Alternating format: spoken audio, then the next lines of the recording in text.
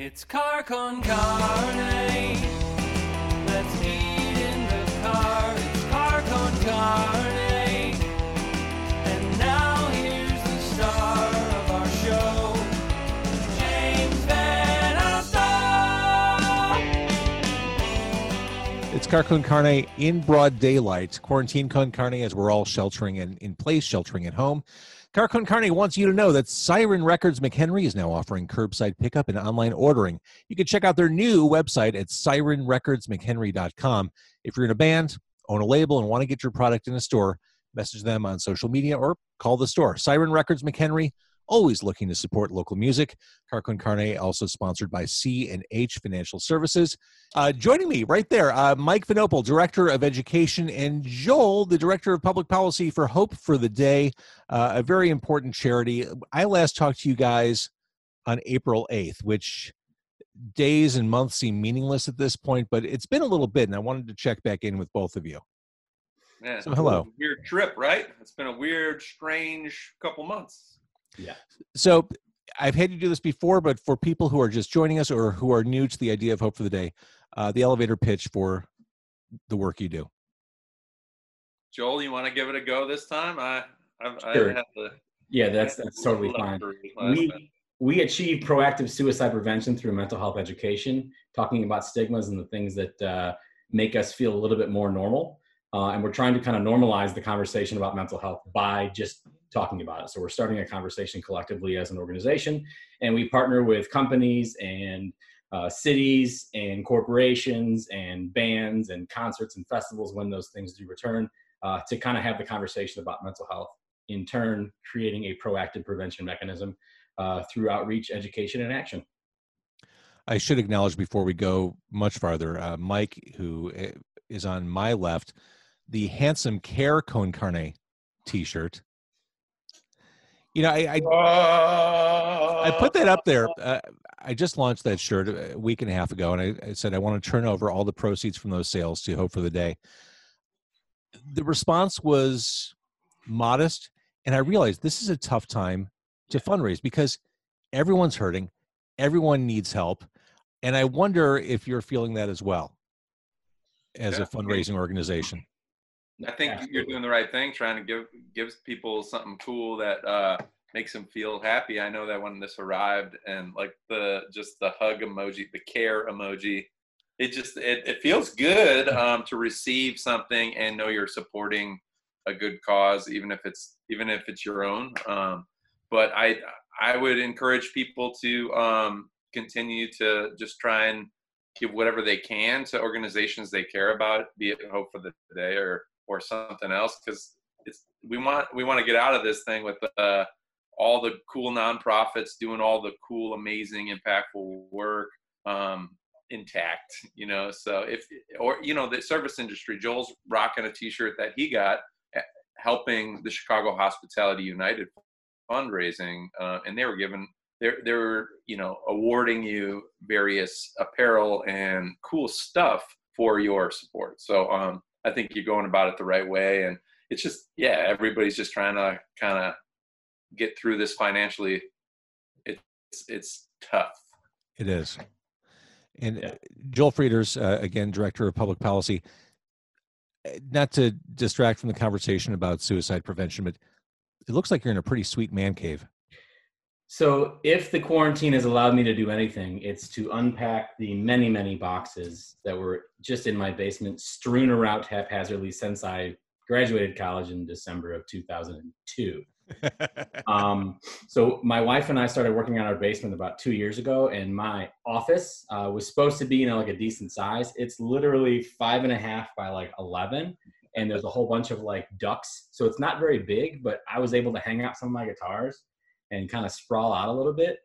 And my little corner of my basement is now my favorite place. So you're making it work, man. It looks good. But it's not relegated to just men. My daughter and my wife have both been in here, so I don't discriminate. Just no outside people outside of my family. That's true. And I think you just drew attention to something I think we're all aware of, but is worth saying. It's important to kind of carve out your own space as you're doing the sheltering in place. Yeah. That's a great intersection about mental health and your boundaries. Yeah. And how important boundaries are, and how much a luxury they have become as far as however you're navigating the space you're quarantined in with the people you're quarantined with, if you're with people. If you're not, that's a whole other ball of wax. There's a fact on your website. Suicide completion rates have surged to a 30-year high. I guess I'm not surprised, but that's the sort of thing that takes your breath away when you read it. No, absolutely. We talk about how the number is 121 plus. In 2017, which I think is like the last full year of actual, statistics that are available, I think it was 47,000 Americans completed suicide, which if you do the division, I think it's closer to like 129. But that includes everyone from, law enforcement, that includes the farmers in the heartland, that includes teens, that includes, active duty military.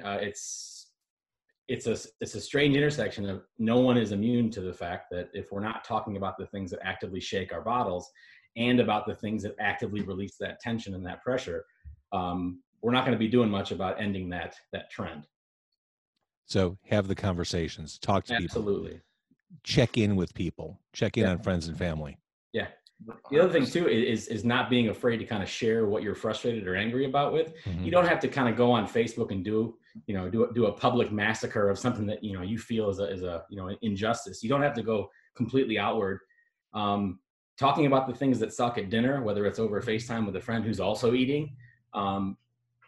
If you don't talk about the stuff that sucks, you can't really segue into the stuff that's actually kind of a blessing right now. And I know not a lot of people have the blessings, but that doesn't mean that you shouldn't get off your chest the things that are kind of filling you with joy, because you might end up inspiring someone else.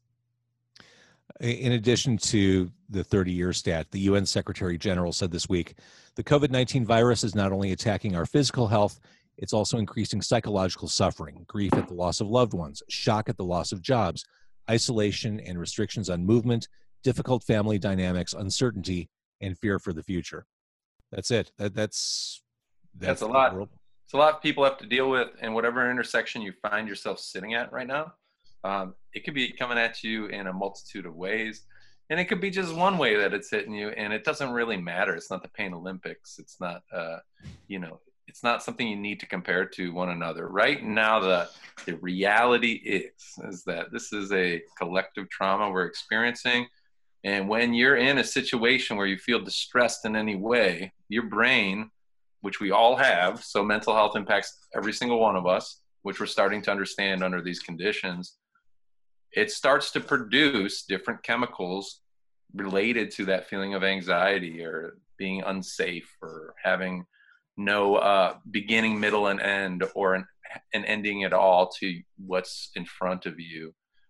Preparing your mind in those ways is something we took for granted. And if you didn't really acknowledge mental health impacting everybody before, I think it's pretty evident that it's a true statement. And to operate at that level of anxiety, that fight or flight kicks in and it just stays on, that can take a huge toll on you and impact your quality of life significantly. Because if you're feeling tired and you're like, I didn't do anything today, but I'm tired, or I can't focus, or I can't regulate my emotions, those are the reasons, because you are experiencing a high level of stress and pressure, over an extended period of time. So adapting to that new routine can help, but it's not that easy. And it's worth acknowledging that right now it's okay not to be okay. It's worth acknowledging that every day. But that's why the work we're doing is really important, because if we start these conversations right now,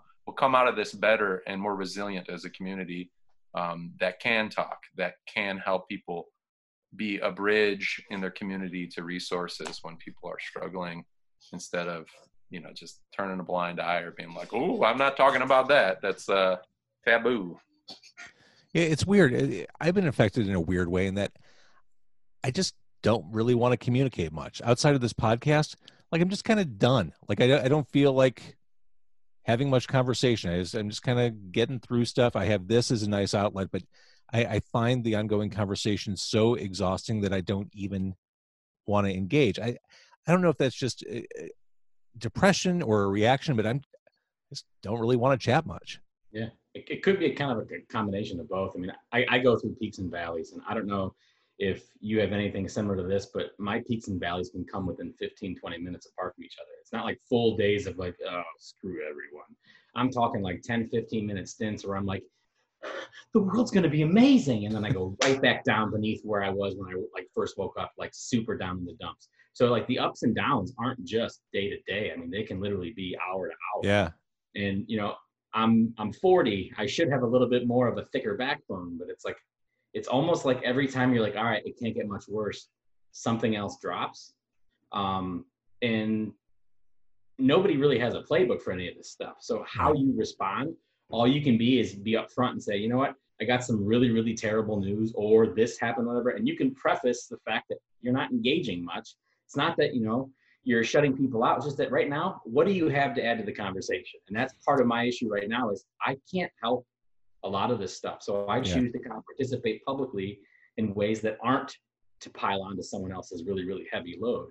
So some people don't think like that. So you have to be able to smile and nod and then turn them off or mute them for a little bit. And that's probably been the, that and John Hughes movies. I'm not going to lie, that the Uncle Buck had me going for like 3 days. Uncle Buck. Yeah. Oh my God. The movie still holds up. So I'm just love Uncle Buck, man. It's underrated work of film right there, baby. We tried Biodome. That did not. No, that's the. Pauly Shore didn't age well. Are you kidding? Son-in-Law is timeless, and I highly recommend it. I quote that movie daily, but Biodome, no. Biodome is no. We're learning a lot about you today, Joel. Yeah. Every day is an unveiling. Here's the challenge. As we're all stuck at home, it is so easy to just immerse yourself in social media. Just get lost in the scroll, whether it's Instagram or Facebook or whatever. It's so easy to get sucked into that. I kind of feel, and you know, one size fits all never works, but I kind of feel like a good solution is regulate how much time you're spending on social media, because I find that can really chip away at you. Yeah. And Mike is nodding. Well, I would nod vigorously. I would nod with my whole body if I could, right? Because what you're saying is right on the nose. And what you said before, as far as like kind of wanting to just keep to yourself and just focus on the day, and, you know, that's self-care. And for each of us, it's going to be different. For some of us, it is going to be, I'm just going to focus on me. I don't really feel like talking to anybody, because that solitude, that can bring you peace, that reflection time, whatever you use it for, that rest time. But, you know, if you're somebody out there that is really needing that bump of a physical connection, albeit screen to screen, and you're on your FaceTime, you're on your Zoom all day, and it's really helping, and then you hit your like, oh man, too many Zooms, and you need to take a break. You got all of this is unheard of. The world is bonkers. Every bit of news you hear can throw you into a tailspin. So be very deliberate about the social media that you ingest, because you can use that thing. You can use it for good. You can be like, hey, I'm going to go on Facebook and I'm going to go right to Car Con Carne and I'm going to watch an episode I missed. You do that very deliberate. I'm going here. Okay, I'm there. I'm watching it. And when it's done, I'm going to set my phone down for a little bit, maybe plug it in the other room, and get back to doing something else that doesn't require a screen to fill up your heart, fill up your soul, because you got to do everything that you can possibly think of right now to keep those negative thoughts that are coming from every direction, just keep them from gaining a head of steam. That's my experience anyway.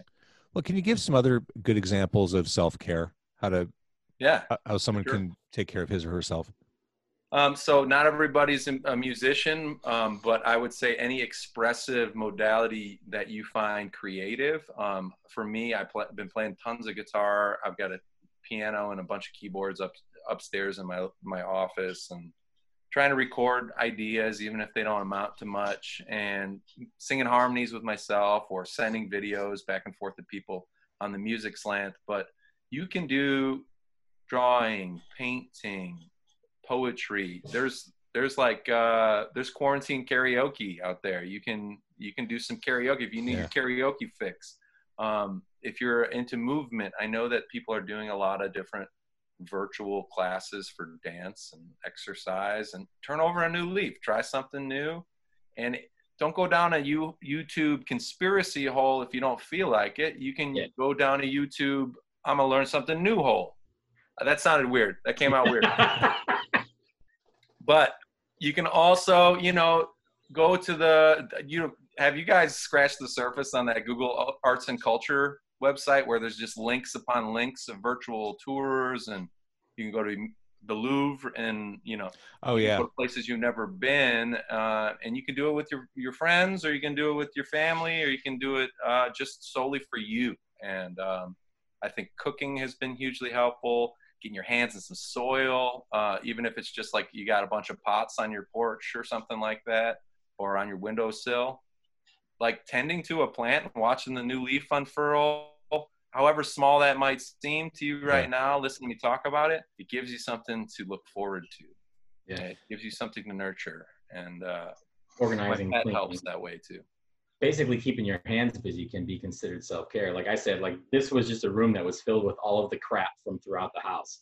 And it took, 5-6 weeks of an hour here, hour there, because nobody has the attention span that could sustain a full, home organization. At least I don't anymore. I think I don't. Lost it. Yeah. I lost it in the pandemic of 2020.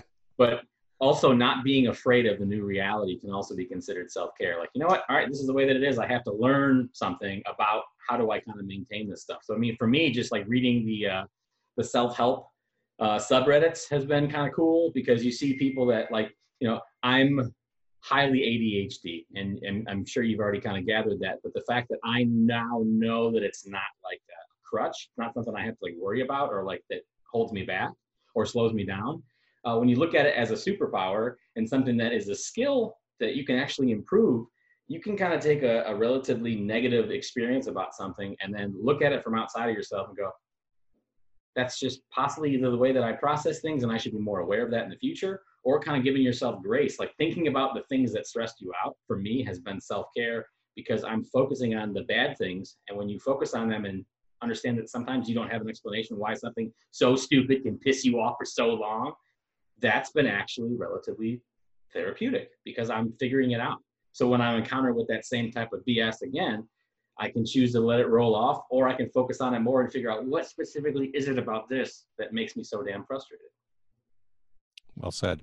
Go ahead, Mike. That was good. That was good. I'd say that it reminded me a quote of the way to deal with your feelings is not to like push them down, but to go through them and to like try and process them in real time, because we've been so programmed to like push them down and just carry them with you for like 10 years before they get so heavy that they're busting your back, Yeah. So, I found, and maybe I mentioned this last time we talked, for me, for self-care, part of what helps is not thinking big picture, not thinking, well, I'm going to be in place for the next 2.5 months. Because I think that gets big and dramatic and overwhelming. It is about, for me, little milestones along the way. Yeah. Tomorrow I'm going to learn how to do this, or tomorrow I'm going to try to bake cinnamon rolls, or tomorrow I'm going to, just little things to look forward to instead of the crushing, I'm going to be doing this for the next 3 months. That's one of the ways I've been coping. Yeah. And it's also kind of addressing the, when I was a kid, I remember going to Epcot at Disney, and it was like looking into the future. And the future was like 20 years ago. And the fact that like nothing is what I thought it was going to be, but now we're getting kind of closer to this. What's technology going to do for social distancing? What's restaurants going to look like when we go back to them? What are the breweries that I've been, supporting for the last 5 or 6 years? What are they going to look like when this is all over? But not looking at it like in a negative way, kind of going, all right, what's it going to look like, as if it's like an Epcot, the thing where you're on the card, you're watching kind of, this is the way that it is now. And the fact that there are some things that are incredibly beneficial, like my wife just got the permission to work from home. Like she now works from home. That's been her goal since we got out of college, because she just wanted to be at home. And all of the jobs out here, like I live in Bufu, I live in Yorkville. So like for her to go even to the suburbs is 1.5 hours on a good day, sure, or 3 or 4 hours on a snowy day. So the fact that she now has that stress that's been eliminated, yes, of course, there's compounding issues with how that's going to impact not only the businesses that are around there that support themselves through their lunch, takeout, whatever it might be. Yes, there are going to be impacts, but looking at the small granular, what's the positive? But then also, like you said, what am I going to do tomorrow?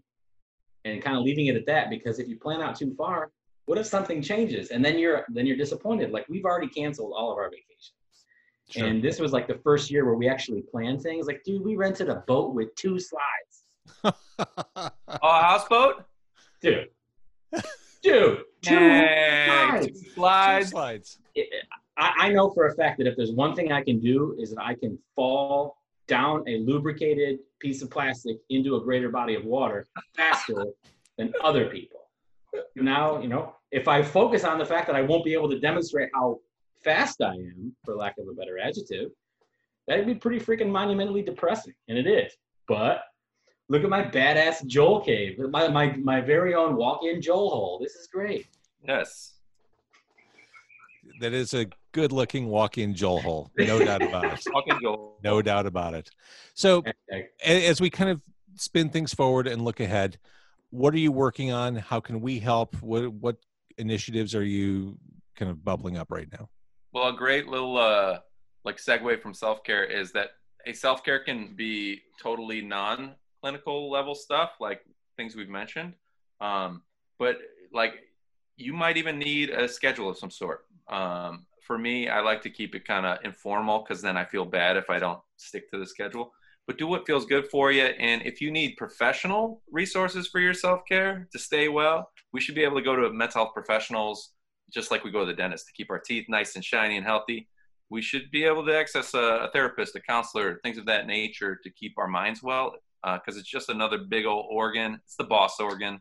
So if you go to hftd.org, the Hope for the Day website, check out the Hope for the Day resource compass, because help is closer than you think. There are a plethora of social services that you can search in any U.S. zip code. So not only does that allow you to see what's around you, but if you got somebody in another state that you're maybe worried about and you want to try and get out in front of it and be like, hey, there's some stuff around you in case this is helpful, and be that bridge, go to hft.org. hftd.org will get you to the Hope for the Day resource compass, and try typing in your zip code and try it out. It's good to know that there's things out there.